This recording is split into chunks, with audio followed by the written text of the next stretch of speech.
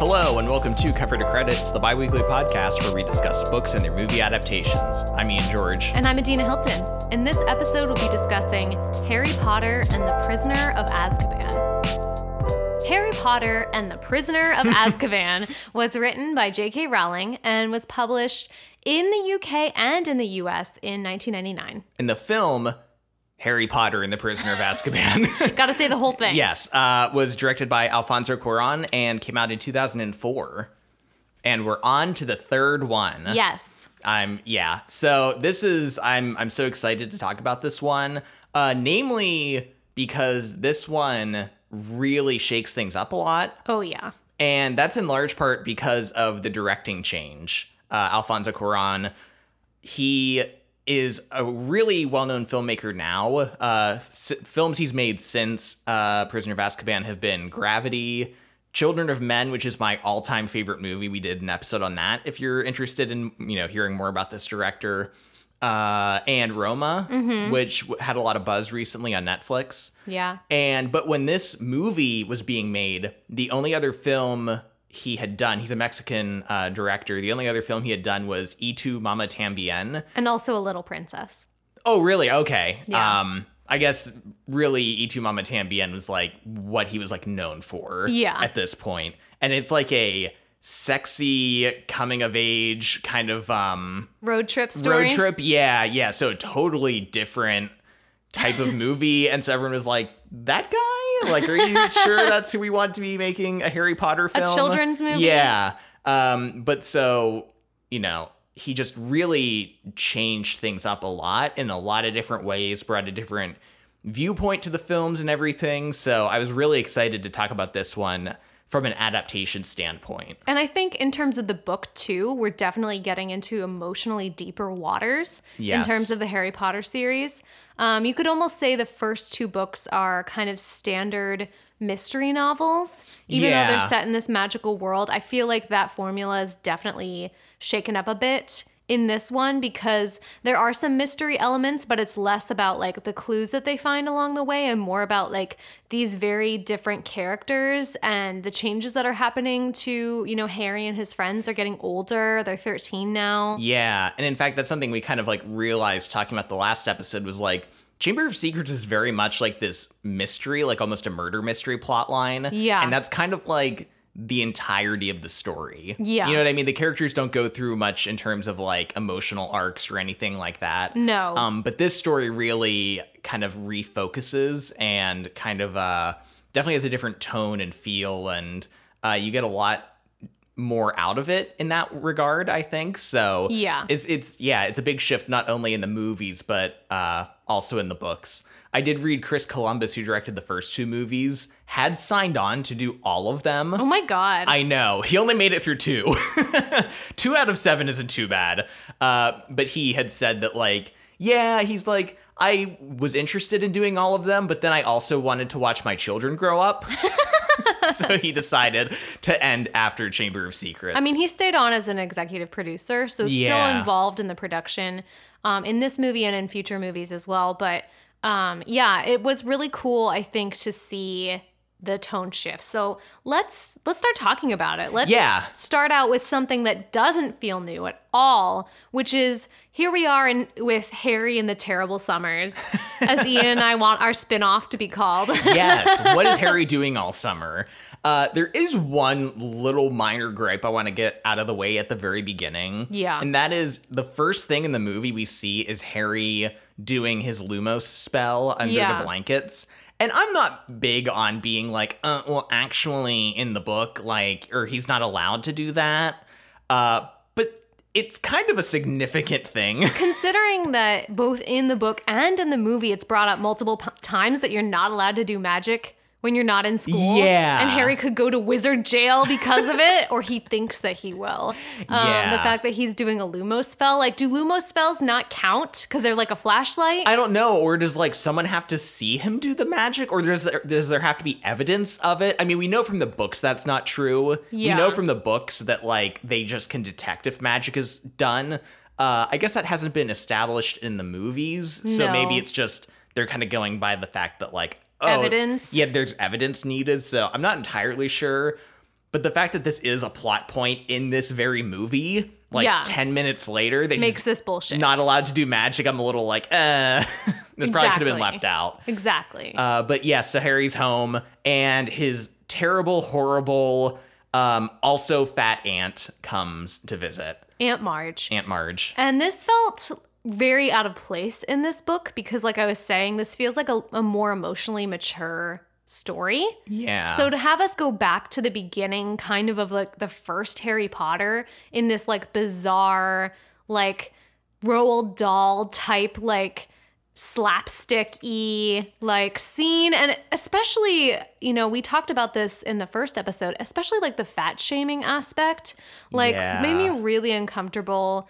Especially not just with Aunt Marge, but with Dudley specifically. It was like very over the top and very uncomfortable, and I did not like reading it. No, it was just like, it felt so just repetitive and just kind of so cringy. And the scene of him blowing up his aunt, you know, she's terrible. She's talking trash on Harry's parents. And he just kind of loses control. And this also felt like out of place because, like, he's been in wizard school for 2 years now. Yeah. He shouldn't just be, like, accidentally exploding people. Yeah. He should probably at least have that part under control. He should have a lid on that. Yeah. And this is, like, some straight up Willy Wonka shit here. Like, Aunt Marge is turning into a blueberry, basically, in front of our eyes and floating up into the sky. The movie kind of makes this into more of, like, a set piece where Vernon is trying to like hold on to her as she's floating up and the dog is on him. And it's very funny. The actor who plays Vernon is so good in all of his comedic. Yeah, I love him. He does such an excellent job just being the butt of the joke, I think. Yeah, and it is a funny scene, but I felt like this whole kind of bit was a little bit old and tired for this movie. There was and this book. Yeah, there was something interesting though in the movie was that like right off the bat, film, like with shots within the house, they're all done handheld. Yeah. And it's kind of like very shaky, and it feels like it adds to the feeling of kind of like the house being small. Yeah. And the way it's filmed almost feels like it could be like an indie drama, like set in this tiny house. And it's like immediately, I think right off the bat, and this is something that doesn't like necessarily continue. I think there are maybe other handheld shots later on, but I think this is where it's the most obvious. And so I think right away, this movie feels different. Like you immediately get a different kind of tone and feeling from the way it's filmed and, you know, the techniques being used. Definitely. Harry runs away because he knows he's not supposed to do magic. He's on the run from the law. Exactly. And he gets a ride from the night bus, which is basically like, I guess drunk wizards call the night bus when they need someone to take them home because they can't apparate safely home. It's Wizard Uber. Basically. Yeah. But you don't have an app, you just raise your wand in the air. Ian and I have talked about this in other episodes. Like, how many modes of transportation do wizards need? I know. Like, they can apparate. So, like, why do they need anything else? And, like, so many of these things are like, well, because underage wizards can't. But the night bus is clearly for adults. So, yeah, like a place where a bunch of adults are sleeping and it's like unsupervised is nowhere for like, it's so funny you say that because I didn't even like think about that, but it's so true. It's just where a bunch of drunks like get a ride. Yeah. Or like, they're like, if I apparate right now, I'm going to like lose my arm in the process. Yeah, and I didn't even think about that in terms of like adding that to another mode of transportation in the wizarding world. I know, there's so many. Yeah. Don't worry, there are more to come. So many more. This was also kind of like, I think it's kind of funny because like a lot of people, when they talk about this movie, talk about like, oh, this is when the movies get dark. Like, this is when things get dark and mature. And it's like, they do, certainly. Both like visually and in terms of tone and like themes. But also, I think the silliness also gets ramped up to an extent. Yeah. Like, you know, this whole night bus scene. This night bus scene is wild. Yeah. Just like the wackiness of like the driver, this kind of older man, the shrunken head, the Jamaican shrunken head hanging. Yeah. Like it's all super over the top and kind of ridiculous, and it's fun. But yeah, I think it's like interesting that like both the drama and the wackiness get ramped up in this movie. I agree. Harry makes his way to the Leaky Cauldron where Fudge is there to be like, good news, you're not going to wizard prison. Just like stay near this area. No reason. Don't worry about anything. yeah, just stay in town, please. But soon the Weasleys and Hermione join him. And they like get all their school stuff, blah, blah, blah. We know all about Diagon Alley. We know about the stores. We know about wizard shopping. But Harry does get some information from the Weasleys about a new threat to his life in case he needed one more. It's a new year, new threat. Exactly. This is an interesting scene, specifically in the movie. It's actually a long take in the film. I think it's like a minute 40 seconds, roughly, where it's kind of just like the Weasleys running around, and then Arthur Weasley comes up to Harry. Yeah, they're all sitting at like the table in the Leaky Cauldron. And he kind of like pulls him aside into this like kind of like side area. The camera follows, and like they keep kind of like moving closer and closer. It's really well filmed and interesting. Yeah. But it's where Arthur specifically warns Harry about Sirius Black, and that like, no big deal. Like, maybe just watch your back this year and just, like, be careful because maybe he's trying to kill you. He might be specifically targeting you. Might have escaped specifically to murder you. I don't know. It's just the rumors. Actually, in the book, Harry kind of overhears a conversation that Arthur is having with Molly about this. Oh, yeah. And then he's not specifically warned by Arthur until later. And Arthur isn't even going to give him, like, that much info, but Harry's basically like, I heard you. It's so funny how often, like, that's like the primary way Harry gets all information. He's like such a great eavesdropper. Overhearing. Like, he doesn't even intend to. Like, him hearing the Weasleys is just an accident. And then later, Arthur even goes to tell him, and he's like, I already know. Yeah.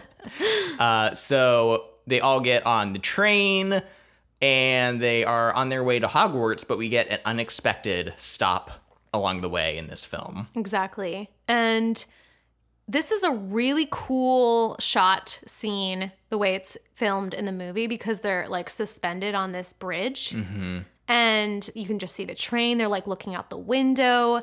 And then we get the ice. The creeping ice. Yes. Such a great visual. Mm-hmm. I mean, it's alluded to that things get colder in the book. But to take it as far as, like, everything is freezing over is, like, really effective. Also, it's a really great visual cue to us what to expect. Yeah. So we know what's happening. And this is very scary in both the book and the movie because we have kind of heard about, like, the guards of Azkaban, at least in the book before. But this is the first time that we're meeting them and the first time that Harry is seeing them. And the Dementors are interesting because it's implied that they are not really, like, conscious.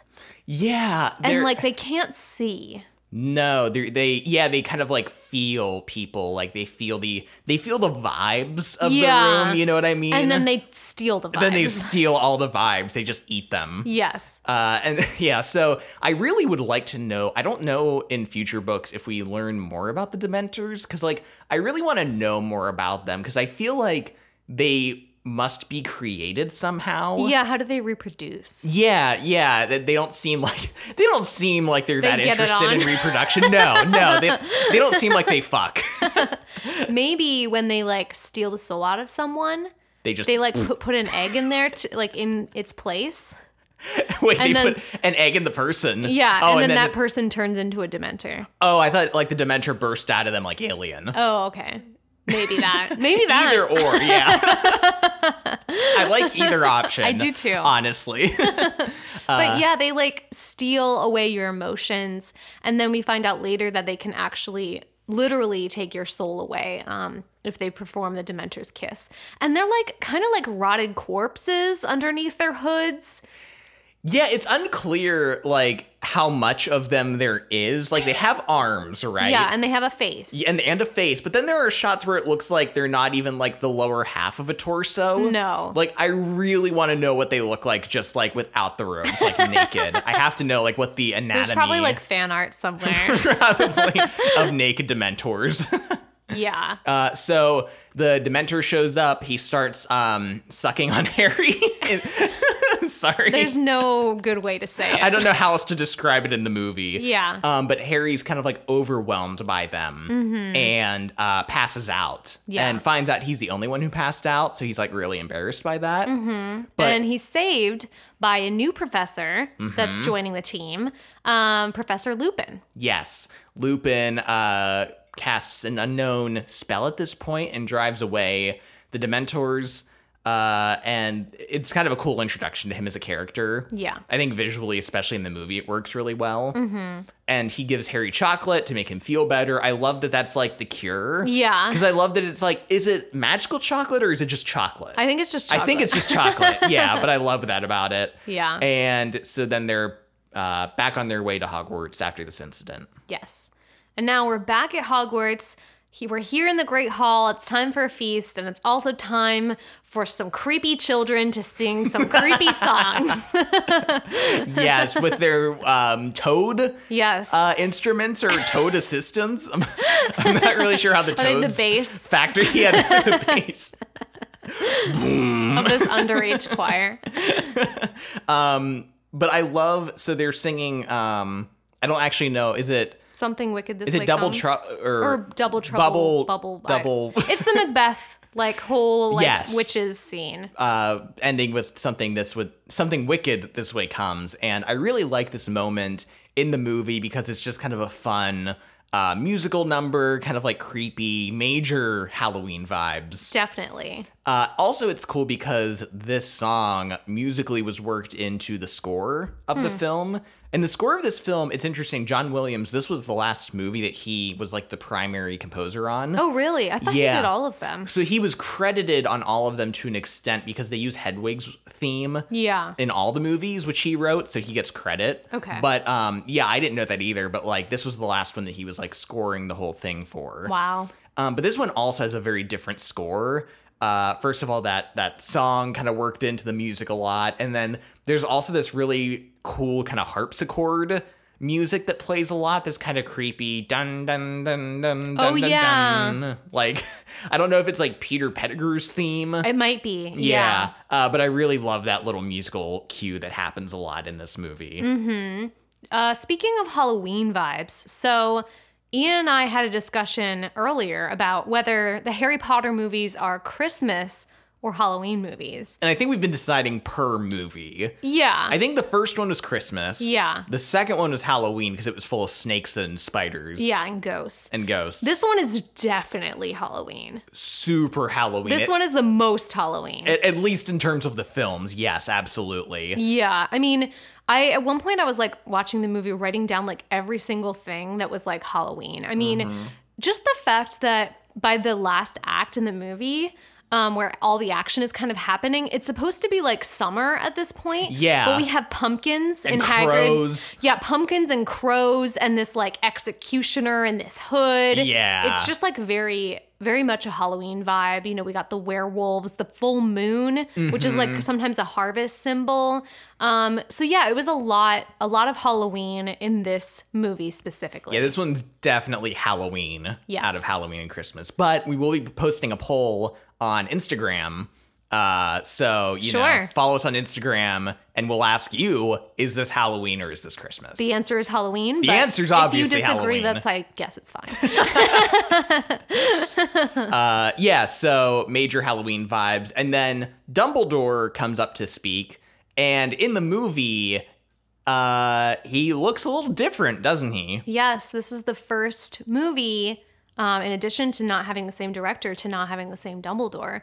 And I think it's really impressive for this series that virtually no one is recast.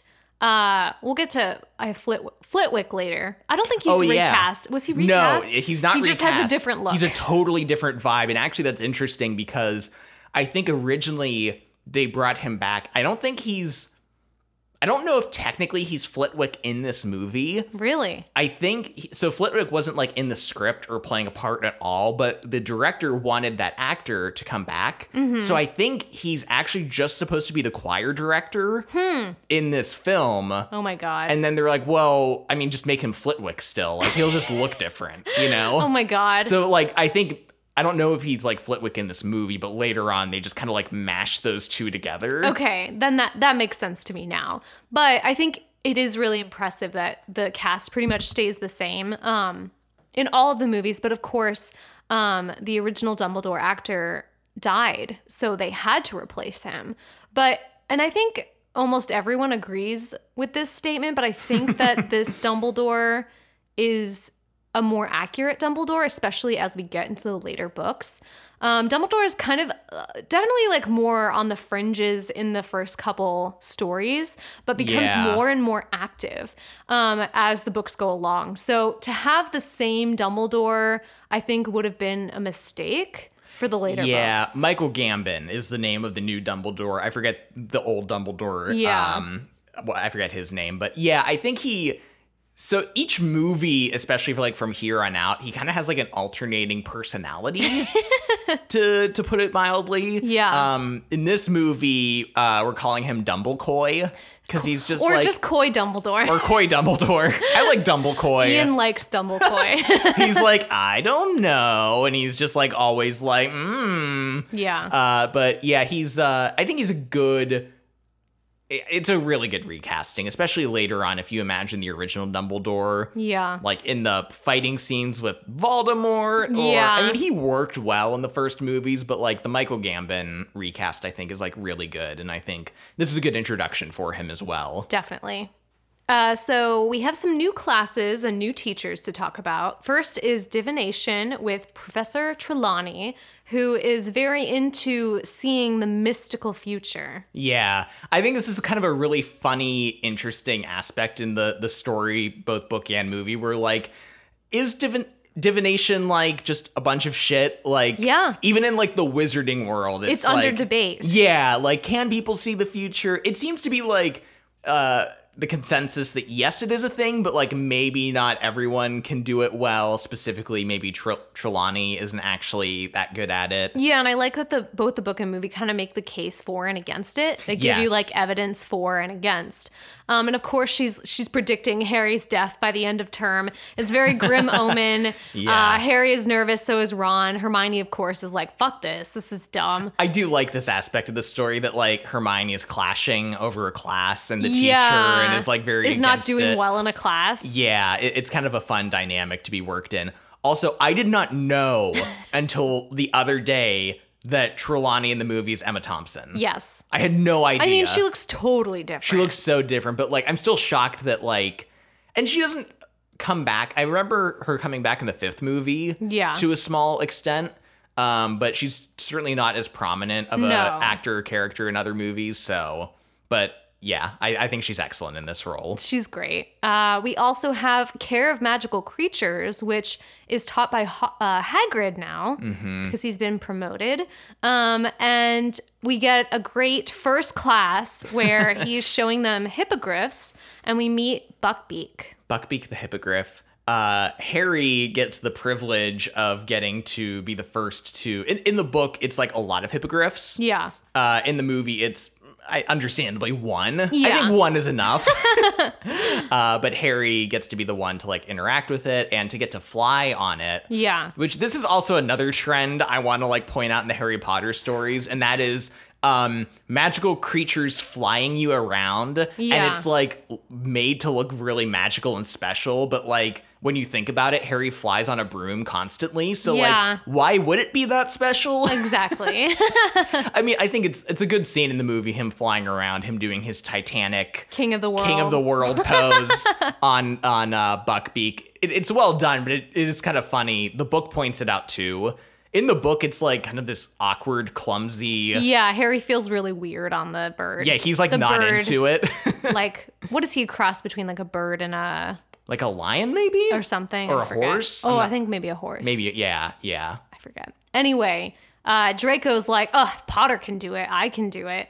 I love... And then he gets fucked up. I love in the movie how he's constantly pushing people. I know. Like... He's just always like in every scene, like pushing people out of the way. In this scene, he's like eating an apple, like casually. Like he's just like the pinnacle of like, whatever. Like, I don't care. Push, push. I also think like Malfoy he's such a fun character. I don't know if he makes sense. No. In a way, because like on one hand, he acts like he's so much better than everyone, but on the other hand, he's like, I know, I'm injured. And it's like, it would be so easy to make fun of him. Like, how is he like seen? Maybe it's just his family connections. I think people are afraid of him. Yeah, but he's constantly playing it up so much. But like, Tom Felton just rules as Malfoy. He's so funny and just commands every scene that he's in. But this is like a really bad sign for Hagrid's first class that Malfoy got injured. Yeah, which obviously comes into play later. Yes. And then we have Defense Against the Dark Arts, taught by Lupin, who is the one to save Harry from the Dementors. And I love that from the very beginning, Lupin is kind of portrayed like he looks kind of sickly. His clothes are really like patched and torn. He kind of just looks like he's lived a rough life in general. And so people are kind of suspicious of him. But almost immediately, the entire class, Harry, Hermione, and Ron included, are like, oh my God, we finally have a good Defense Against the Dark Arts teacher. Yes, he's the best. He's so good. He's teaching us things. He's actually teaching us things. I'm like 90% sure he's not evil, but we'll have to wait and see. I don't know.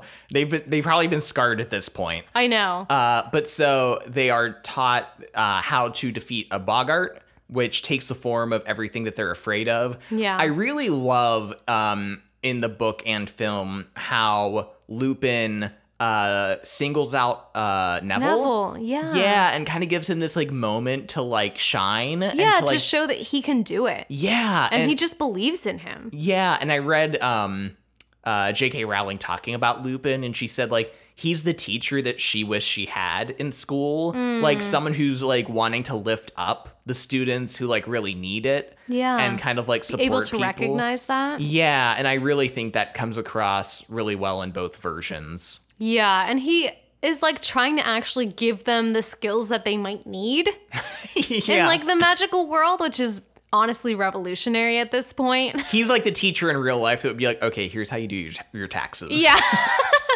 Or like, you don't need to know this, but this is actually important. This is like significant. Like, you should really know how to do this. And it's just like a really fun scene in both the book and the movie when they're each kind of getting their turn to like defeat the boggart. And it's almost like literally them getting a chance to like face their fears and overcome them. Yeah. I also think the movie did a lot of really good boggart changes. Oh yeah. So like I can't quite remember. Like it always seemed in the book that they just turned it to something very random or kind of like unrelated from the scary thing. But in the movie it was like a spider and now he's on roller skates, and that's like a really fun visual. Or the snake turning into the possibly scarier Jack in the Box. Yeah.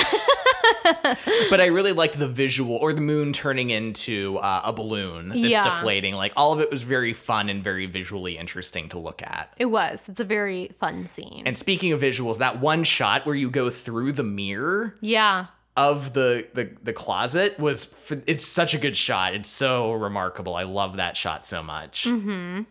Let's do the thing that we have. We have to talk about Quidditch every time. We do. We have to address it because each time it keeps like coming up in a new and different way. Yeah, there's a lot of Quidditch in this book. A lot of Quidditch. A lot. So we're going to condense. And the movie also condenses because it's like, listen, we can't have like 4 Quidditch scenes. Like, I don't know what you want from us. Like, we don't have the time. And really, the first one is by far the most significant. And that's when Harry is, during the match, gets attacked by the Dementors, which have come on campus. Yeah. And I really like... The Dementors are on campus.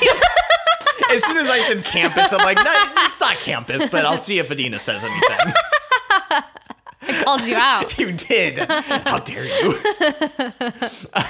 They're on campus, you know. They're I mean, it's kind of a campus. It is. Like it's the school grounds, I think, is what they call it. So. Yeah, essentially. They're going to the bookshop, you know. They're grabbing a snack. Yeah. But I also liked visually this Quidditch match because it's very different than the other two films. Yeah. It's rainy, it's shitty. Harry is going way the fuck up, like way out of the... You're like, what's happening? Where are we? The snitch is making a mad dash for it just out of the stadium. And the scene where the Dementors attack I think is really well done. Yeah. But so when Harry falls, luckily someone is there. Someone is there to help. Again, who is watching this? Who is making the rules? Is there anyone helping these children? TBD. Like, luckily Dumbledore wasn't like grabbing a like popcorn or a snack when Harry fell. Like luckily he was paying attention. But this is really significant because Harry's broom blew into the Whomping Willow and it got crushed. Mm-hmm. And this becomes a really interesting subplot in the book where Harry receives a firebolt in the mail from an unnamed person. And Hermione is worried that it might be from Sirius Black, who is actively trying to murder Harry, like, right now. Yeah.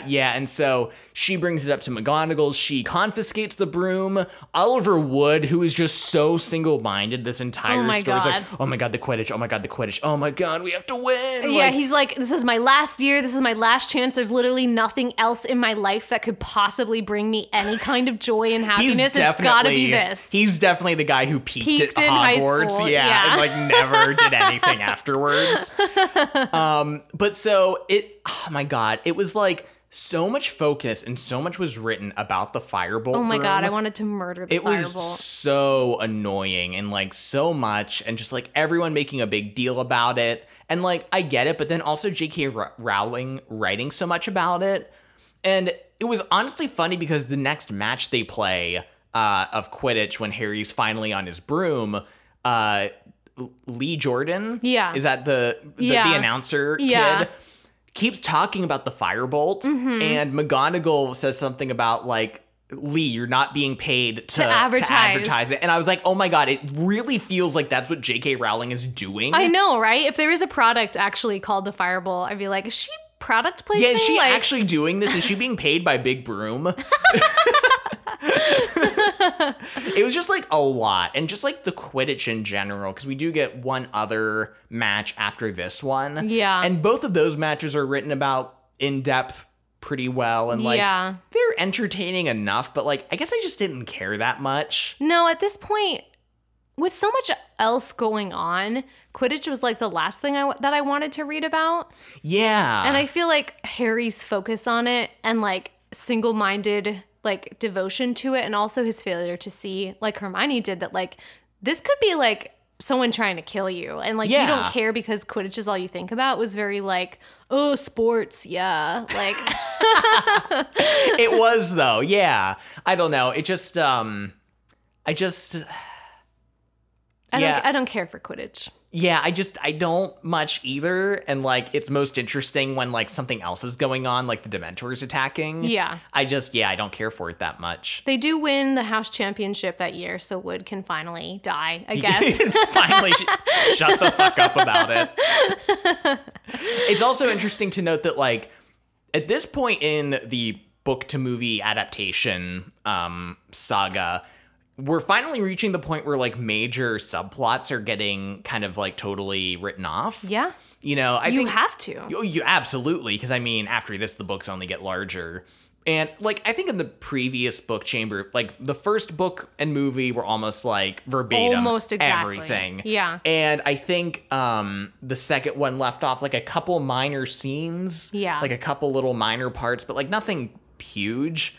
But this movie, like the Quidditch subplot being condensed, was pretty significant. So it was interesting to kind of like finally reach that point. Yeah, and I was reading about like kind of the script writing and then the directing process for this movie and then future movies, where Alfonso Cuarón was kind of like, listen, if it's like an important piece for Harry's storyline, then we keep it. If it's not, we're dropping it. Yeah. And this was kind of the strategy that they used for the rest of the movies as well. And while you can argue that Quidditch is important for Harry's development, like I think including the Dementor scene was obviously the most significant in terms of Harry's like storyline, like him trying to face the Dementors and growing in that aspect.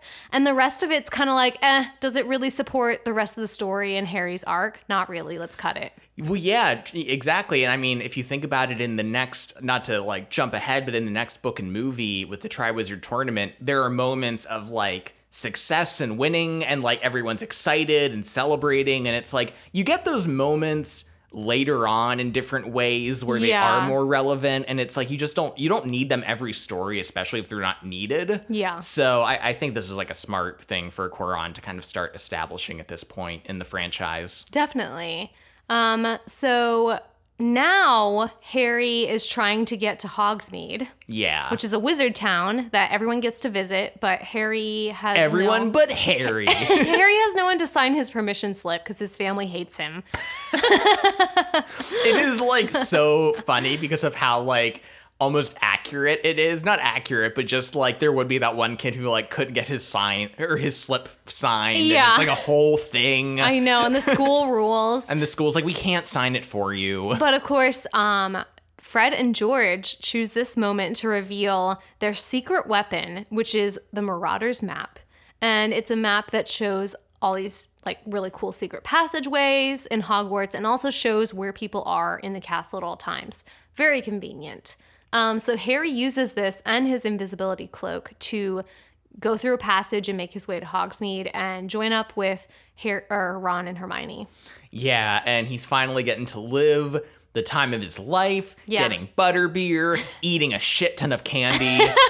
The candy industry in I know. It's thriving. Do they just have like a magical remedy for like... They probably don't have cavities. Maybe. Yeah, maybe they've like a potion. Figured the cure out for cavities or something. I'm not sure. But like candy is just in abundance in this story. Yeah. And of course the Shrieking Shack, Ron and Hermione. Check that shit out. Yeah, and we get a scene of Harry pelting Draco under his invisibility cloak. Yes. With either snow or mud, depending on the version. Yeah, And yeah, that's a fun scene, I think, in the movie. Kind of one of the wackier elements, but like works really well. Yeah. The movie condenses like 2 different Hogsmeade visits into one, which again makes sense for the pacing of the movie. And Harry, Ron, and Hermione are kind of like wandering about when they see Cornelius Fudge, the Minister of Magic, kind of meeting up with some other professors to talk. Yeah, and it's funny because in the book, they're just in the 3 broomsticks and they just, like, the teachers and Fudge just sit down next to them and, like, kind of out of view, but then they just start talking loudly about everything.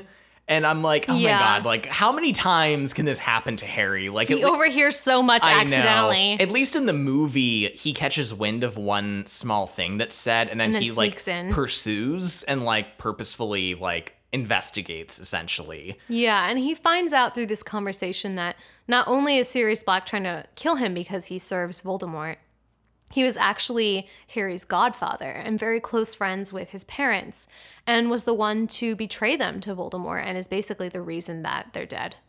Yeah, and Harry takes this news very badly, as you can imagine. And the book and movie, he kind of has like varying reactions. In the book, he's just more upset that no one told him about this. And he's kind of like wanting to like throw down with like Hagrid or like McGonagall or just like Dumbledore, anyone who knew that didn't tell him. Yeah. In the movie, though, he's more justifiably just angry at Sirius Black. Yeah. And we get a scene where we see him crying because, you know, how tragic to have found out someone that, you know, maybe he saw in photos or was supposed to care for his parents and then turning out that they betrayed them. Yeah. Now, I'm going to call you out because you laughed at this scene. Okay, I laughed. Okay. He was their friend. He betrayed them. No, I just can't help laughing.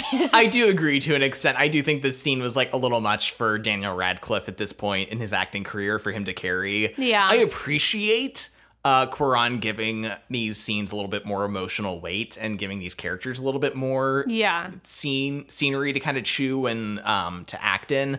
But I do agree because like Harry's crying and then she takes the cloak off and he's just like got his face all scrunched up, like doesn't look like he's been crying at all. No. I do think the scene is effective though, for the most part. Yeah. Where are we? Let's talk about Ron and Hermione's like entire squabble for this mostly for the whole book. Yeah. This is insane to me, honestly. So Hermione has a cat now, Crookshanks, and Crookshanks hates Ron's rat, Scabbers. And they've been like fighting this whole book and this whole movie, like kind of a little bit. And Crookshanks clearly wants to destroy Scabbers. Like he is like him. Murder on the mind. Yeah. Clearly. But also like they're like a cat and a rat, so like you know what I mean? Yeah. But this escalates and escalates and escalates up until the point where Ron actually thinks that Scabbers is dead because he finds like blood on the sheets and like Scabbers is missing, and blames Hermione for this and just stops talking to her completely. And before this, like Ron and Harry were mad at Hermione because she told McGonagall about the firebolt. Yeah. And like kind of turned them in because she was worried about like Harry being murdered on the broom that was just randomly sent to him from like a mysterious stranger. Yeah. And so, yeah, they're just kind of like constantly on Hermione's case and kind of like giving her shit. And I do feel kind of bad for her and feel bad about this dynamic in general. I do like that part of me isn't like as annoyed by it because like I do think it's like accurate to kids their age to kind of like be having shit like this. And I do think that J.K. Rowling acknowledges kind of this aspect. Like, I don't think you're supposed to side with Harry and Ron. No, but I just felt so bad for Hermione. I do too. I really did, because she was just having a tough year. She's taking too many classes. She thinks she can do it all. And Harry and Ron are just like, they just don't care, really. All they care about is Quidditch, and they're rats. But we do get a really, really great scene that I loved in the book where Harry and Ron visit Hagrid. And all this time, Hagrid's been kind of worried about this whole thing with Buckbeak because, of course, Draco is getting his father to intervene and say that this is a dangerous creature that injured his son. So I'm just going to read a bit here when they visit Hagrid. So Hagrid says, "I got something to discuss with you two," said Hagrid, sitting himself between them and looking uncharacteristically serious. "What?" said Harry. "Hermione," said Hagrid. "What about her?" said Ron. "She's in a right state, that's what. She been coming down here to visit me a lot since Christmas. Been feeling lonely. First you weren't talking to her because of the firebolt. Now you're not talking to her because her cat ate Scabbers," Ron interjected angrily. "Because her cat acted like all cats do," Hagrid continued doggedly. "She's cried a fair few times, you know. Going through a rough time at the moment. Bitten off more than she can chew, if you ask me, all the work she's trying to do. Still found time to help me with Buckbeak's case, mind. She's found some really good stuff for me. Reckon he'll stand a good chance now." "Hagrid, we should have helped as well. Sorry," Harry began awkwardly. "I'm not blaming you," said Hagrid, waving Harry's apology aside. "God knows you've had enough to be getting on with. I've seen you practicing Quidditch every hour of the day and night, but I gotta tell you, I thought you two'd valued your friend more in broomsticks or rats. That's all." Ron and Harry exchanged uncomfortable looks. "Really upset she was when Black nearly stabbed you, Ron. She's got her heart in the right place, Hermione has, and you two not talking to her. If she'd just get rid of that cat, I'd speak to her again," Ron said angrily. "But she's still sticking up for it. It's a maniac, and she won't hear a word against it." "Ah, well, people can be a bit stupid about their pets," said Hagrid wisely. Behind him, Buckbeak spat a few ferret bones onto Hagrid's pillow. I think we can combine two of our recurring segments for the Harry Potter episodes, which is Hermione is the best and Hagrid is the best. Yes. Hermione is the best for being like the most level-headed about everything and like trying to save Ron and Harry from themselves in many situations. And Hagrid is the best because he's just like so emotionally intelligent. Yeah. He's just like, he's the like poster, it's not poster child. What would you, the poster man? He's a prime example of tender masculinity. Yeah. Like he just cares about the animals. He's so understanding towards the animals. Like his biggest fault is that like sometimes he's like too understanding about animals and creatures and like taking care of them, but just he's like so emotionally open and honest and and openly like cries and is not afraid to show that he has feelings and emotions, that he can, you know, shed tears, and he sees the good in everyone, and he understands what it's like to be judged on how you look or that you might be a little bit different. And that's why he doesn't judge others, including like all the magical creatures that he cares about. And I love the fact that he recognizes how sad Hermione is and is a friend to her in this time when Harry and Ron are too stupid to see that Hermione is like struggling. Yeah. It's just, I really liked that speech from Hagrid. I think it was like really necessary to kind of establish that like they're not in the right. No, yeah. And like, you know, I do think it makes sense for like Harry and Ron to have behaved the way they do as characters. Like, of course, Harry's going to care more about Quidditch than he does like his own safety. And Ron is going to be like holding a grudge over his rat. But like, I really liked this part of the book. I agree. And then there's another scene later in the book and in the movie where Lupin kind of chastises Harry as well and is sort of like, you're putting yourself in danger, and for what? Like, you know, your parents died so that you could just be alive. And he's like, so maybe take your life a little more seriously, Harry. And it was just like such an own, and I really loved that part as well. I did too, especially because like Lupin up until this point in the story had been like, I mean, like, you know, there for Harry, like, to talk about things and kind of, like, be somewhat of a parental figure to him. But also, like, you need to hear this, Harry. Like, you need to... Because it was revolving around Harry having the Marauders map, sneaking off to Hogsmeade. Yeah. But I also think you feel sympathetic. Like, everyone knows that feeling of, like, all your... being left out. Yeah, all your friends get to do something. You're not allowed to. Him and, being like, singled out. And, like, the things that feel important to you when you're, like, 13... Absolutely. ...are not the things that you think are important as an adult. I weirdly feel like the Harry Potter books are, like, the most accurate to what it feels like to be a kid again and to be a teenager. Like, more so, because we've read other books for the podcast that take place in high school. Mm-hmm. But, like, I don't think any of them capture... kind of the day-to-day feelings or like the squabbles you have with friends or like those ups and downs you experience like the Harry Potter books do. Yeah. I think they're really effective in that way. I agree, definitely. We just mentioned it a little bit with the Hagrid scene, but of course Buckbeak has his trial, and unfortunately an appeal/execution date is set. I like to imagine that they put like Buckbeak on some kind of stand. And they're like, okay, what do you have to say for yourself? And they're like, a likely story. So his execution date, I mean, his appeal date is set with just an executioner present in case they'll need him. Yeah. And let's talk a little bit, too, about, like, Lupin and Harry's relationship a little bit more, too. Because they have a really... I like that it took such an extreme shift from every other Defense Against the Dark Arts teacher where he's like, hey, Harry, let's just sit down and chat, champ. Yeah. Sport. I mean, they do have a closer bond, and Harry asks Lupin to teach him the Patronus charm, which is the one that defends against the Dementors. Because... he's like, it's impacting my Quidditch game. I mean, it's important to save me from death. Yeah. But it is interesting to see, because it's like definitely higher level magic. And Lupin really like takes Harry kind of under his wing and is really like trying to show him and, you know, give him that help that he needs.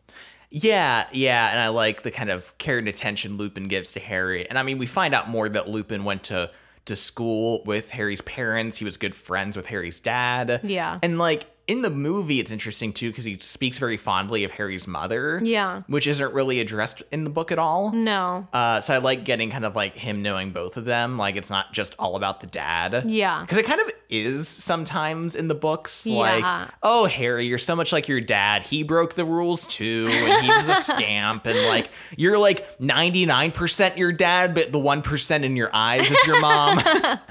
So I did like that line thrown in about Lupin knowing his mom too. Yeah. Something I wanted to talk about in regards to like the trial of Buckbeak, you know, the televised trial everyone was watching. I really think the themes of this book are really interesting because it focuses so much around kind of like the justice system and kind of like the miscarriage of justice specifically. Yeah, like both in the wizarding world, but then obviously so applicable to like real life too. Yeah. And, you know, because I mean, we have obviously Sirius Black and the truth we find out about him later. Yeah. But then Buckbeak, who we know is innocent right off the bat. Yeah. You know what I mean? And then it Yeah. was Malfoy's fault, but he's being like sentenced to death, and like Harry and Ron being so like angry, and how like it's just the system. Yeah. Because it's like Draco's dad is the one who's actually kind of like pushing calling the this. shots. Yeah. And even at the beginning, Aunt Marge at the beginning of the story asks Harry, do they beat you at the school that you go to? And he's like, yes. And she's like, good, like people that need beaten deserve to be beaten, and I won't have it any other way. Like it's like kind of a theme. Yeah, it's kind of set up like right off the bat, which I appreciate. Yeah. And even like so far as like the design of the Dementors, I really like how they're like almost like the police. Yeah. In this story, they're like the carriers of justice. They're the ones who are on the hunt for Sirius, and I like that. But also that they're shown that like they kind of don't care exactly who they kill. Yes. That anyone that's in their way or anyone who just catches their notice could be their prey. They're not things to be reasoned with. They're like literally faceless. Yeah. And are kind of just kind of like hunting Sirius without like any thought towards what they're doing. What it means. Yeah. Yeah. And so I really like a lot of the things that are like explored in this story with those themes in mind. I'm not entirely sure if it ends up saying anything at the end, like anything poignant anyway. No, not that I expected to like solve the problems. Other than break people out of jail. Yeah, because even at the end, not to jump ahead too much, but like with Peter Pettigrew, Harry's like, don't kill him, but we'll give him to the Dementors. Yeah. And so he's kind of like throwing Peter back in this system that like we've spent so much time establishing like doesn't work. So like I said, I'm not entirely sure that like it kind of resolves itself or like goes to any total conclusion. I mean, Ian and I are always joking about what the wizarding world actually is and what it could mean. And we're like, where do like the petty crime people go in the wizarding world? Like, what about like check fraud and like forgery? Like, do they also go to Azkaban? You know, like just wondering like where does the justice system, like what does it mean? Yeah, but I think like in terms of at least this story, the fact that it's like, oh, it's like super terrible Azkaban wizard prison or nothing. Yeah. You know what I mean? It's kind of like this extreme carrying out of justice without really a lot of thought. And like clearly when we find out more about Azkaban and what it's like, it's like this isn't a place for reform. No. Like clearly they don't care about like reforming criminals. It's about like punishing Torture. them and torturing them and like making them lose all hope in everything. So yeah, I just think like we've talked about, you know, the last book specifically was very much about like kind of prejudice and like kind of an allegory for racism and just like every kind of prejudice there is. So this one I think is like interesting about like the justice system. And in a great kick-ass moment, we do get a scene where Hermione punches Draco. She's executing her own justice. Exactly. She's a loose cannon witch on the edge. I love it. In the book, it's a slap, but in the movie, it's a whole punch. It's a whole punch, the whole fist. We're all impressed. It's a great scene. It's so funny. Just like I think it's so jarring because like in this world of like magic and potions and wands, like just to see someone straight up punch someone else is like so amusing. And I love how she like turns away and then comes back with the punch. I was like, oh, get it. Get it. We all wanted it. We all wanted to see it. So then the gang goes down to Hagrid's hut because it's Buckbeak's execution date. Yeah. And the executioner's there. They're there to see Hagrid and make sure he's okay, see if there's anything they can do for him. Mm-hmm. I kind of wanted to talk a little bit at this point about like one of the major changes to this story is the change of set designs. Definitely. Because Hagrid's hut is the most noticeable change in the story. Completely altered. Yeah, from like just kind of being on this like flat plain at the edge of the woods to being on this crazy steep slope. Yeah.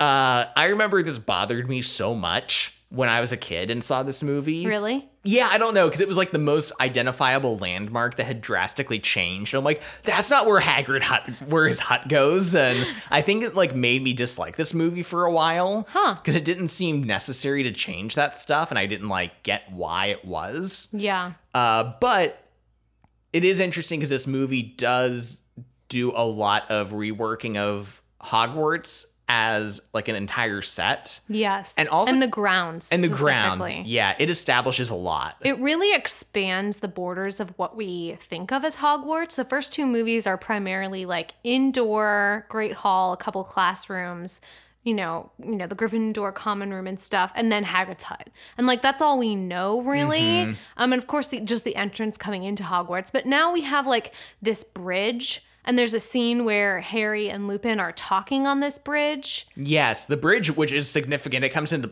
back a lot in the other movies. Yeah, it's used a lot, and it's established first here. And then we get this like kind of standing stone area, which is where Hermione like punches Draco. Yeah. And then these like kind of steep steps leading down to Hagrid's hut. I read that they did a lot of like filming on location. I think in Scotland or Ireland. I forget which one. I was gonna say, it definitely feels like a real place. You know what I mean? Or at least like aspects of it are real. And considering so much of this movie takes place outside, in terms of like the last act and like the last third of it, I think it is a really smart decision to kind of make the landscape a little more dynamic.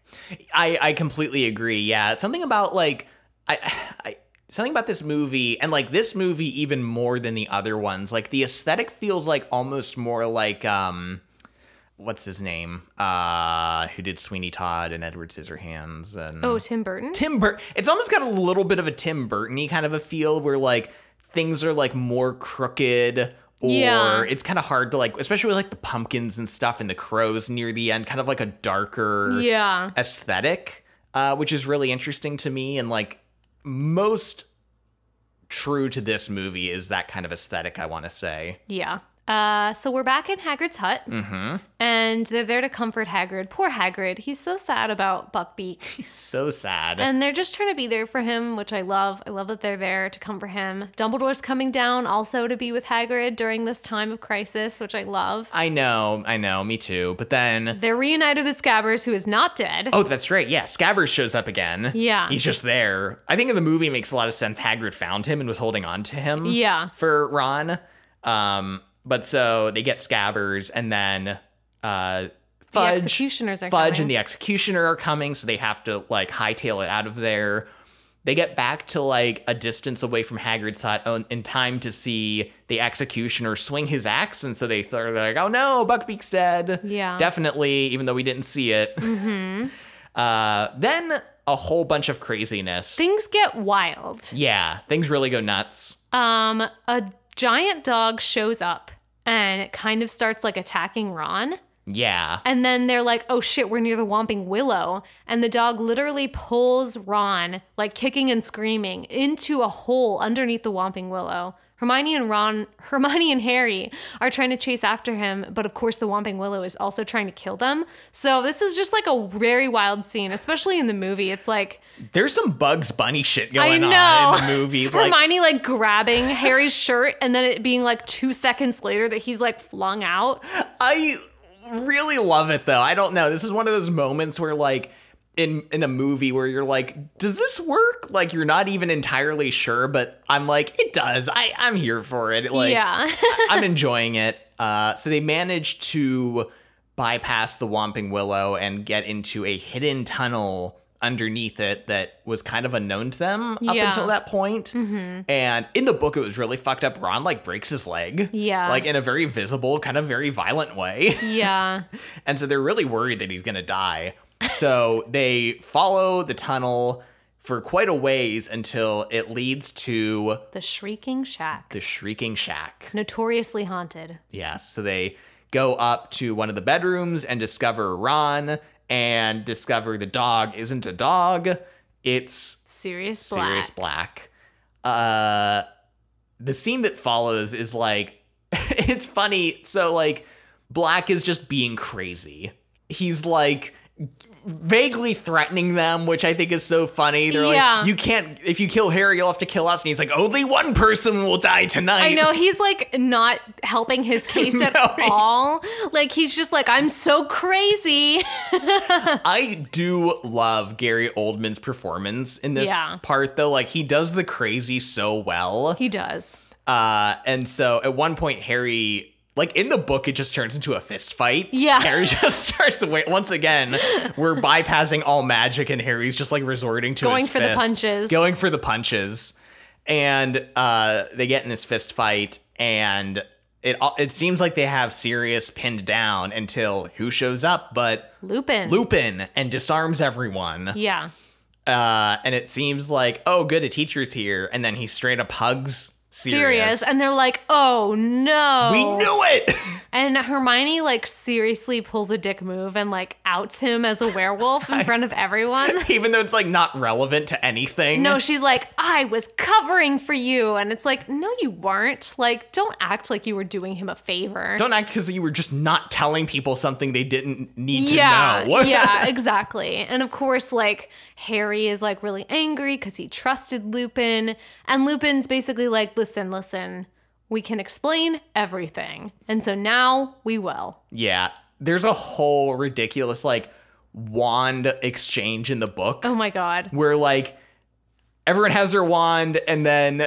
Okay, I have the whole thing. So let's see. So first Sirius disarms them and takes all their wands. And then Harry attacks Sirius and gets all their wands back. And then Lupin comes in and then he gets all the wands again. And then he's like, but we're innocent and we can explain, so I'm going to give you the wands back. Yeah. It's a lot of wand transactions. I do love it too because like Lupin shows up and is like, let me explain how I got here and why I'm here. And then of course Snape shows up later and he's like, you're probably wondering how I got here. And like he has to explain how he got there. But we do find out a lot about Lupin's backstory, and specifically that he was like a young boy when he was bitten by a werewolf and, had no control over this. And that actually Dumbledore, we found a lot of this is not in the movie at all, but Dumbledore wanted him to come to school. So they specifically set up the whole Whomping Willow, Shrieking Shack thing for Lupin to come here during the full moon so he could transform safely and not harm anyone. Yeah, which I like, this was like detail stuff that I had like totally forgotten since the last time I watched the movies, or I'm sorry, since the last time I read the book. Yeah. We find all that out. We also discover who the identities of Moony, Wormtail, Padfoot, and Prongs. I remembered them. Who wrote the Marauder's Map, which is, Harry's father, James, Lupin, Sirius Black, and Peter Pettigrew. Yeah, and it was really cool too because like they were all friends in Hogwarts, and when they discovered that Lupin was a werewolf and what was going on, they all decided to become Animagi? Animagi, thank you. Which is where you can turn into an animal. Yeah. Which like doesn't seem like it would be that impressive in the wizarding world, but apparently it is. Yeah. Yeah. It's not like a very big many deal. people do it. Yeah, and also like you have to register with the government when you do it. But they all did it illegally, and they like decided to like be with Lupin whenever he transformed and to kind of like keep him in check. Yeah. But just like so he wouldn't have to be alone. Yeah. And to support him. And I really loved finding out about this like deep bond the four of them had in school. Yeah. And it makes it like very interesting, like the different twists of what happened later on between all those friends. Yeah. But of course they're alleging that Peter Pettigrew, who was supposed to be killed by Sirius Black, is actually alive. And Peter Pettigrew might have been the one to betray Harry's parents and not Sirius Black. But of course, as they're trying to explain all this, that's when Snape shows up. Yes. And Snape is like single-mindedly like, I'm gonna murder everyone here. He's crazy in the book. He is. He's like so just like done with everything. No, he is like a hella excited for Sirius to get straight up murdered by the Dementors. Yeah. Like, he's like, oh, I've been waiting so long to see when they like suck the soul from your body and then plant the egg inside you and then it busts out into a Demento. I'm going to have popcorn. I'm going to sit and watch that shit. And everyone else is like, Jesus, Snape. What's wrong with you? And he's like, they made fun of me in school. But like, I don't know. Snape is a pretty frustrating character, specifically in the book. Yeah. He's just so, especially in this story, so hung up on like being shitty to Harry, being shitty to Hermione, being shitty to Lupin. And like, honestly, like I get him being shitty to Harry because he has a grudge against him because of his parents. But like, he's so rude to Hermione and is constantly telling her to like shut up, telling her that she's a know-it-all, shaming her in front of the class like repeatedly for just like knowing the answers and being like, I'm sorry, the smartest witch that ever existed and the best person ever. And like, he's always like just putting her down and telling her to like be quiet. And I just like am not here for this like male like bullshit trying to like squash this like brilliant woman's talent. Like, it does come across very misogynistic at points, just calling her a stupid girl. Yeah. And things like that. Yeah. And just, I don't know. At this point, Snape is just like, he seems like he's just on his own vendetta, which I don't like. I think the movie does a really good job of balancing Snape out. Yes, he gives a lot of those same shitty lines to Hermione and Harry, like at school and in the book. Yeah. But at this point in the story, he just seems like, I've stumbled across this shit and I'm going to try to handle it as like a teacher. And not like on a personal mission of vengeance. Yeah. So when Harry disarms Snape and like knocks him out in the movie, I think it's much more like jarring. Yeah. Like in the book, you're like, okay, this fucker had it coming. Like, I don't care. Like, whatever. Yeah. In the book, you're like, oh, Jesus. Like, oh, shit. It's like very violent and kind of shocking. Yeah. And I love too that later, when Lupin transforms into the werewolf and Snape shows up again, he like puts the kids behind him and is like defending them. Yeah. And I really love that moment that like in the movie, yes, that like even though he's shitty and like really terrible to Harry and everything, like he's still like I'm the adult in this situation. Yeah, he's still a human being. He's gonna defend a bunch of children against a werewolf. Yeah. And I love kind of like reestablishing that dynamic that he's not just like insane. Which he is in the book. He is. He's so insane in the book. But they get him knocked out with their triple Expelliarmus. And this is when we get the reveal, of course, that Scabbers is Peter Pettigrew / Wormtail. Scabbers is actually the scariest fucking thing you've ever seen. Poor Ron. Poor Ron. He was like, especially in the book, was just like, my rat, don't take him. I don't want to know that he's like a middle-aged creepy man. Yeah, who like still kind of looks like a rat and is very like just like crawling on the floor, like ugh. I do love how he was still so rat-like after having been a rat for so long. And just like, I think the book even addresses it more, how like probably emotionally scarred Ron is gonna be from this experience. Oh my God, he's like, I let you sleep in my bed, you psycho. He's like, oh God. Do wizards have therapy? I don't know, but they should. Maybe they'll just take the memory out of his brain. They probably need to. Maybe that's just is what's better in the long run. Of course, many people have been like, why didn't Fred and George Weasley notice on the Marauders map that like this rat that lived in their family for 12 years was there the whole time?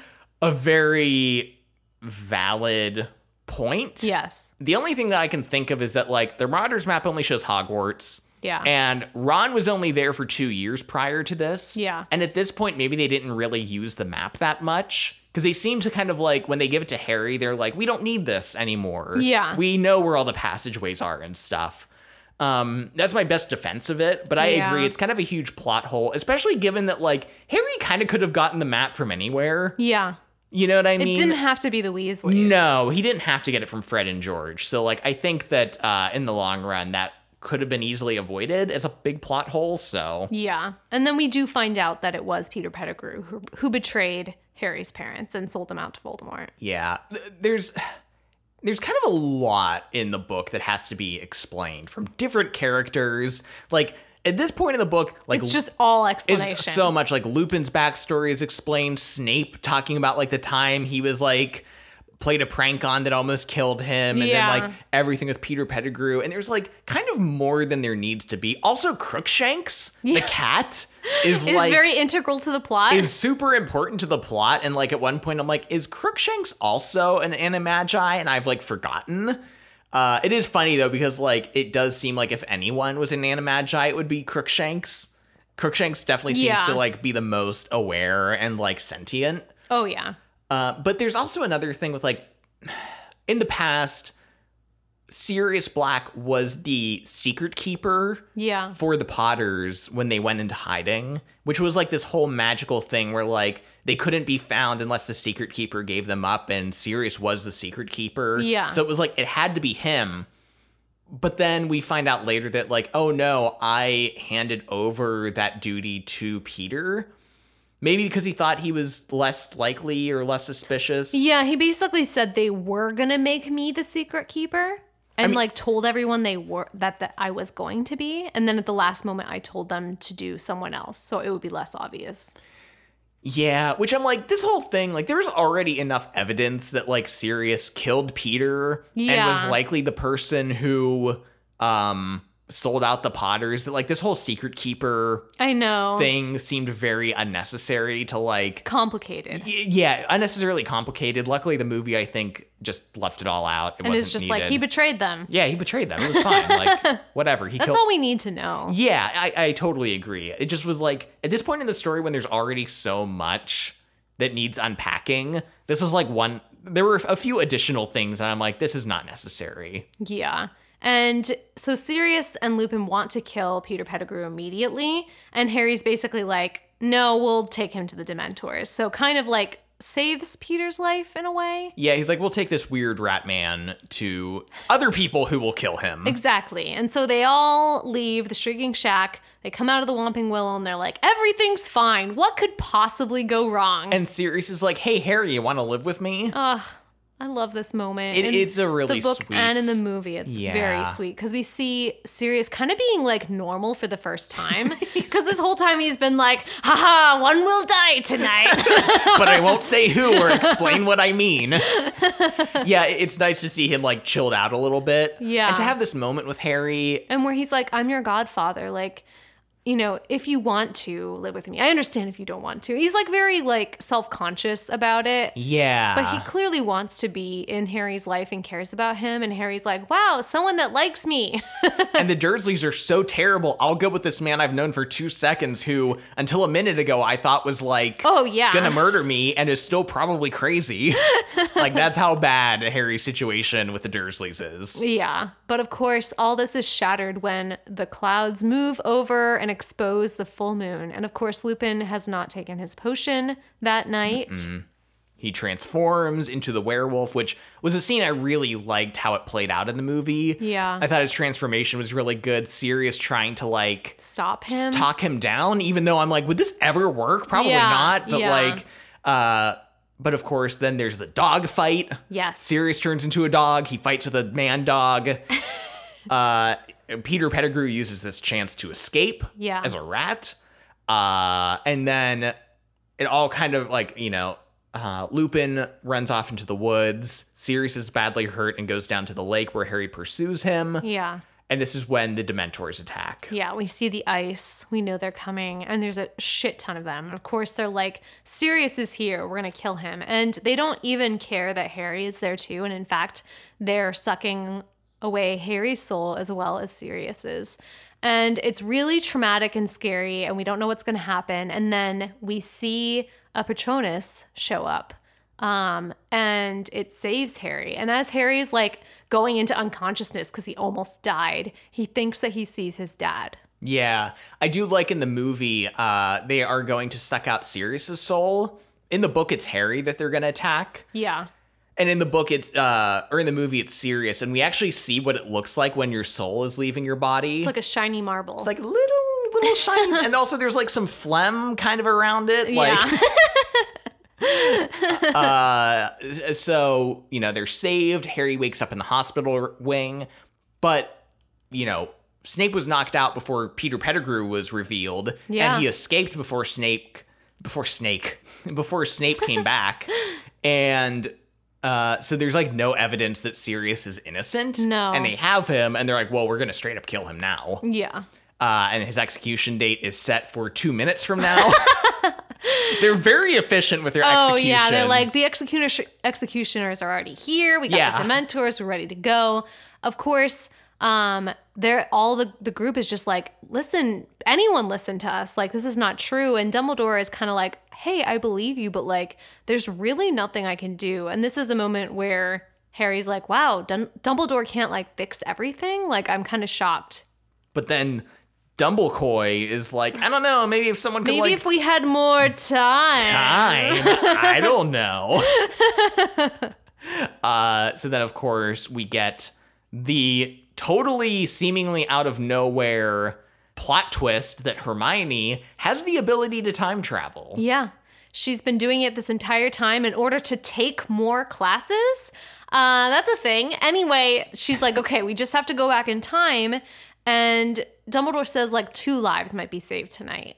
So they're like, well, what do we need to do? And they kind of quickly determine. And Ron can't come because in the book, he's unconscious. And in the movie, his leg is fucked up. So it's just Harry and Hermione. And they're like, well, we have to save Buckbeak.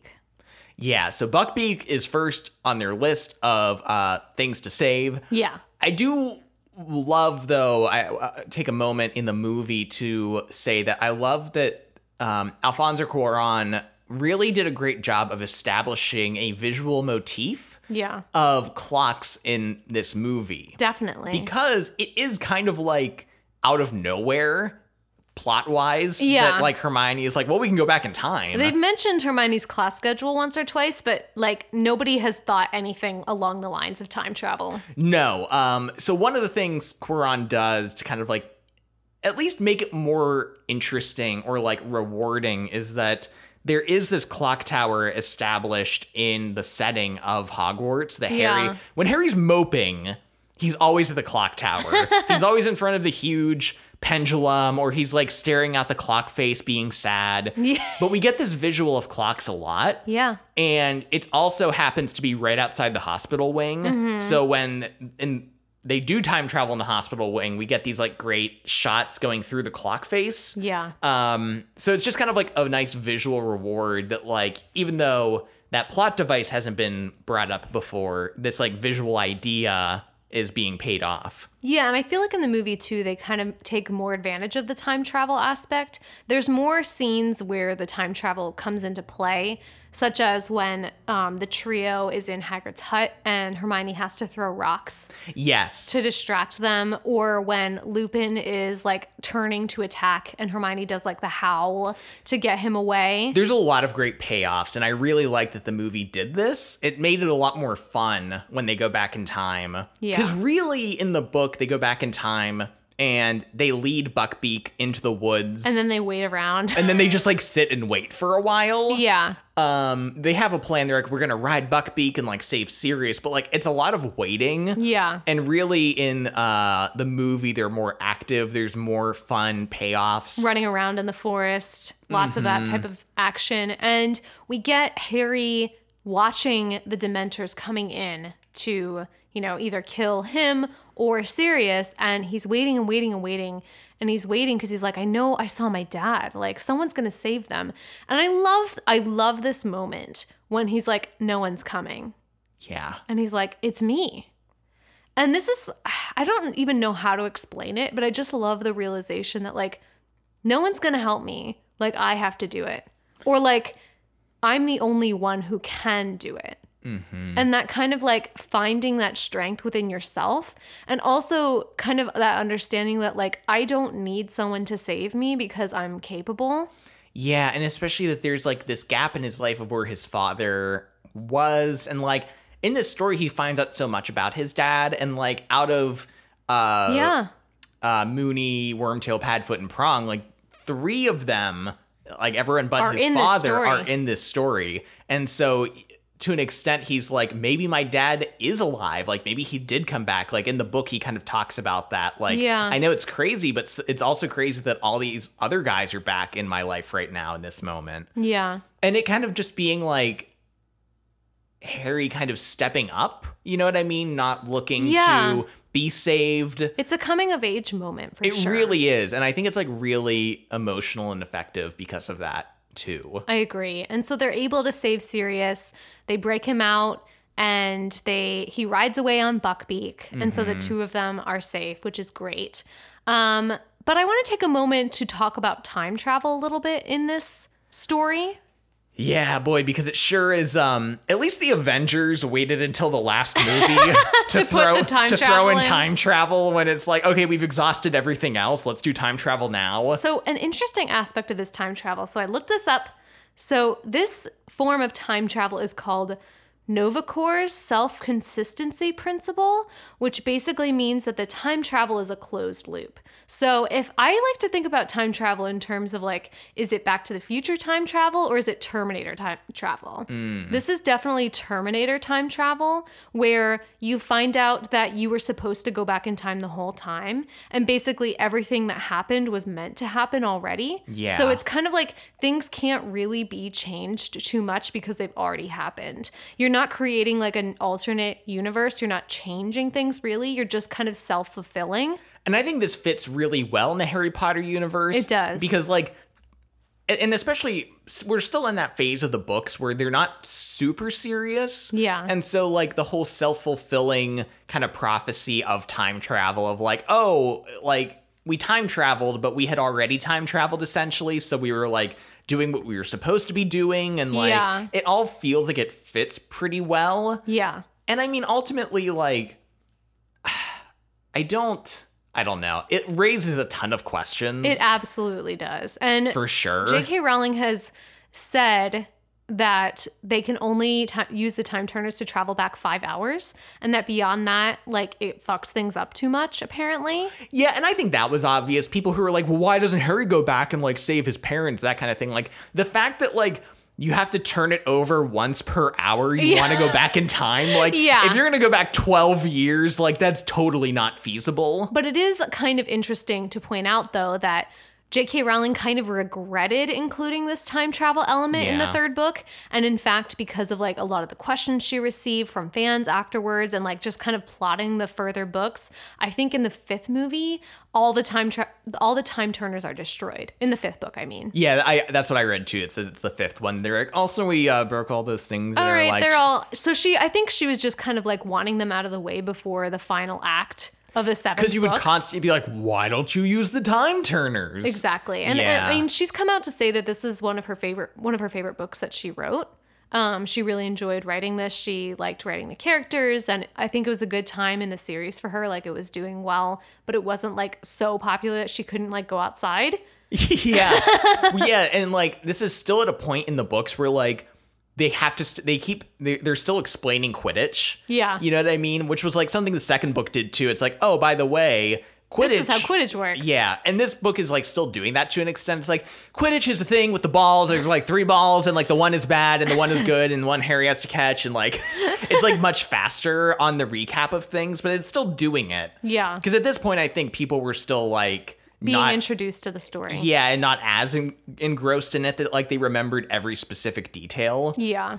So, yeah, and especially because like for a book where time travel is a factor, not a lot is a result of the time travel. Yeah. Like, it really could have been eliminated from the story altogether pretty easily. It could have. But I will say it at least makes sense in this book, and I don't want to go into too much detail about it, but I will say that there is a whole like storyline in The Cursed Child, which I do not believe is canon at all, that totally like undoes all of like what time travel means in this universe. So it's stupid. Yeah, it's a totally different, it's whatever. It's the Back to the Future. It's Back to the Future time travel. Yeah, it's absurd, but so they managed to save Sirius. Everyone's happy, except Lupin, because someone outed him as being a werewolf in the school, and It was Snape. It was Snape. Don't tell anyone. Oh well, I don't really think that was necessarily implied in the movie. Yeah. It was just like someone said something. Yeah, I mean, I think he's like someone. Yeah, it was like probably Snape, but in the book it was definitely Snape.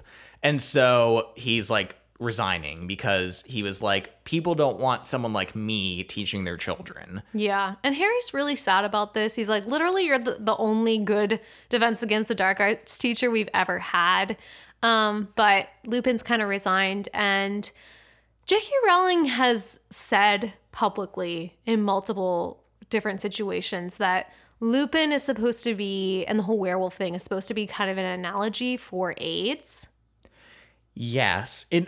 You can definitely see where that analogy fits into the narrative. And I do think it creates an interesting werewolf character story in this book where like Lupin's like kind of very sickly. You know what I mean? He seems like very withered. He's constantly just like disappearing when he has to transform. It's like something he's like living with. Yeah, it's like a chronic condition. Yeah. You know, it's not going away. He takes a potion throughout that like helps him like, he still transforms, but he has it under control. Mm-hmm. So I do think it's an interesting character aspect. I do think it's tough, though, when you're like, this is an analogy for this specific thing. Yeah, because then you come under a lot of scrutiny, especially for something as like sensitive and like horrifying as the AIDS epidemic was.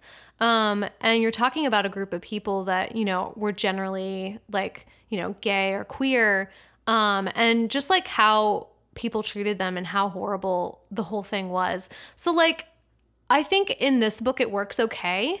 Yeah. Especially like showing that, you know, Lupin is like deeply misunderstood by a lot of people. Yeah. And I mean, Lupin's I mean, I'm not saying that like, you know, AIDS can affect straight people as well, but obviously it impacted the gay community the most. Yeah. And I'm not saying that like Lupin has to be gay for this analogy to work, but like it certainly helps the case. Yeah. And in this story, we don't know anything about Lupin's sexuality. So I do think that also helps this. But like in the later books, we discovered that Lupin, I mean, I guess he could be bisexual. He could be. I guess it's not like... It's implied that he's hella straight. And then the introduction of like another werewolf character, which we're not going to really get into here, just completely like turns on its head this whole like AIDS analogy. And it just does not work after this. So we did want to point it out that like, I think it kind of, you can make a case that it's okay in this story, but as the series progresses, comparing werewolves to having AIDS is just like a very poor analogy, and it does not work, and I think a lot of people were kind of offended by it. Yeah, and you know, I also think it's important how you talk about it. Like, I won't criticize like any writer or creative where their ideas come from. Yeah. But I think later on, it's how you talk about it, like where you're like, this is representative of this specific thing. I think if you're like, the origin of this idea came around this dynamic of being misunderstood, it being a chronic thing you have to live with, it being a challenge.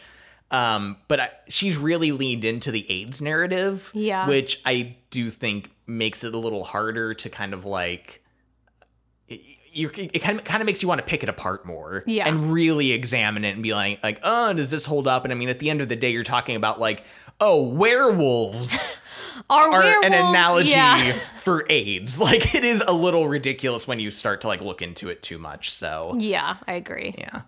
But so Lupin is retiring from being a teacher, and I do like this moment too, because Harry's like, I feel like I didn't do anything. Yeah. Like, I feel like everything we did was for nothing, which is very different than the other two books. The other two books ended with Harry like defeating the killing enemy. a man or stabbing a snake and killing a ghost. Like, Harry just is like dominating in the last two books. And this one, it's kind of like, I mean, what happened? Yeah, he's like, we helped a little maybe, but like ultimately everything. And the villain wasn't who you thought. Yeah. And like, yeah, Sirius didn't die, but he's no better off than he was when he just escaped. Yeah. So I do like this kind of shift in ending, too, compared to the previous two, where it's like, hey, maybe I'm not like Superman, and maybe I can't do everything and solve everything myself. And things are out of my control, and there's a lot of different factors. Yeah, and I that's one of the reasons I really like this story, is because it does feel a little more mature in that way. It's not like, oh, we defeated the villain, the end, you know? Yeah. It's like, well, what now? Yeah, exactly. What does this mean for the future? And yeah, it's interesting. And the movie ends, I like, with Harry getting the firebolts at this point in the story. Yeah. Because, I mean, Sirius gave it to him in the book as well. Yeah. Which the funny twist was just like, it was an authentic, genuine gift and not like a murder device. Not a murder gift. But I like him getting it here at the end of the story and Harry using it to fly away from everyone and just get away from all his problems. Exactly. We get that funny freeze frame at the end. Oh my God. Which I like. I don't know. Once again, it's one of those moments where like, this is silly, but I'm kind of here for it. But yeah, that I think closes up both versions of the story, right? Yeah, that's it. That was like 50% talking about the ending. I know. It has such a dense ending for sure. So now we have to ask the question. That's the central theme of our podcast. Which one's better? Which is better? The definitive question that we absolutely are 100% certain about. Yes. I have my choice made, but I'm kind of flighty. I want to hear what you have to say first because like it may change my decision. Okay.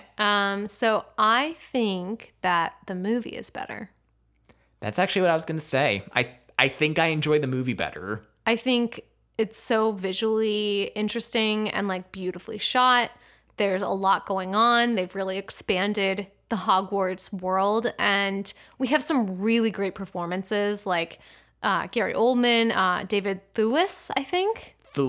Yeah. I don't know how to say his last name, but are excellent in this movie. They're so good. The young actors are really like kind of coming into their own a little bit, especially Hermione. And I don't know. I was really like annoyed in this book with the whole like Ron and Harry like hating on Hermione subplot, and it like made me pissy for like a lot of the book. Really? Yeah, I was just like really pissed about it.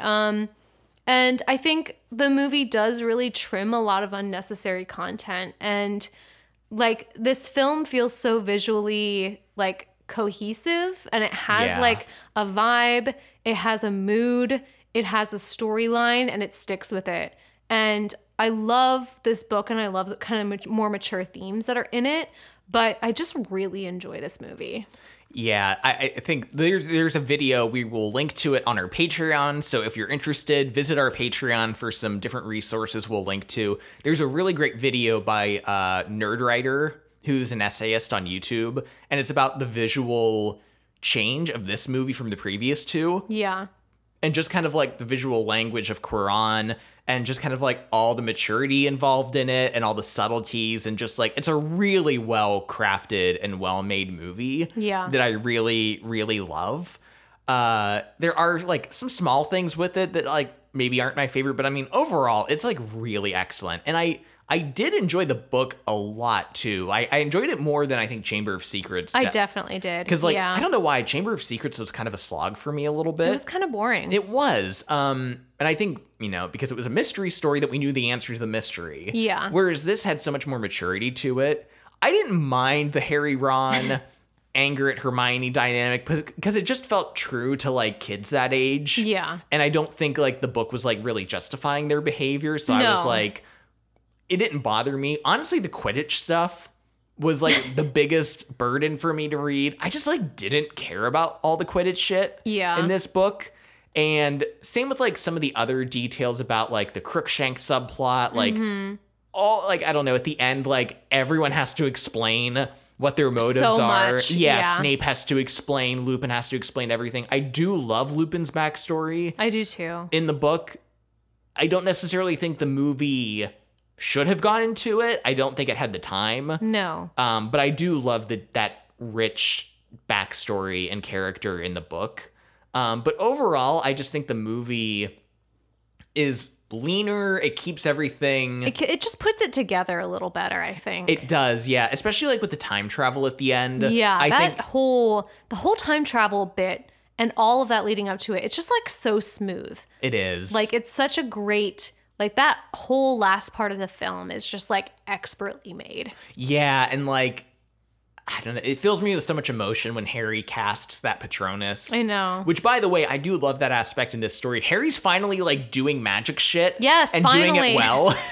Like, it's actually a part of his character that he has to, like, cast, like, a difficult spell. Yeah. Because everything up until now, he's just, like, a student. And in the last book, he, like, uses a sword more than he uses his wand. Yeah. So, like, I liked that we're shifting to that more in this adaptation, too. So, yeah. It's a movie, again, from both of us. It's a movie. So, send us your hate mail.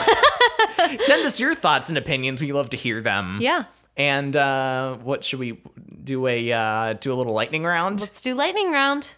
So first thing that we kind of like didn't get around to talking to in the main episode is that this is the movie that definitely introduces Casual Friday to Hogwarts, because the students are definitely in like casual clothing a lot more, especially during like the whole climax of the movie. Yeah. But I think it's a good move. It is.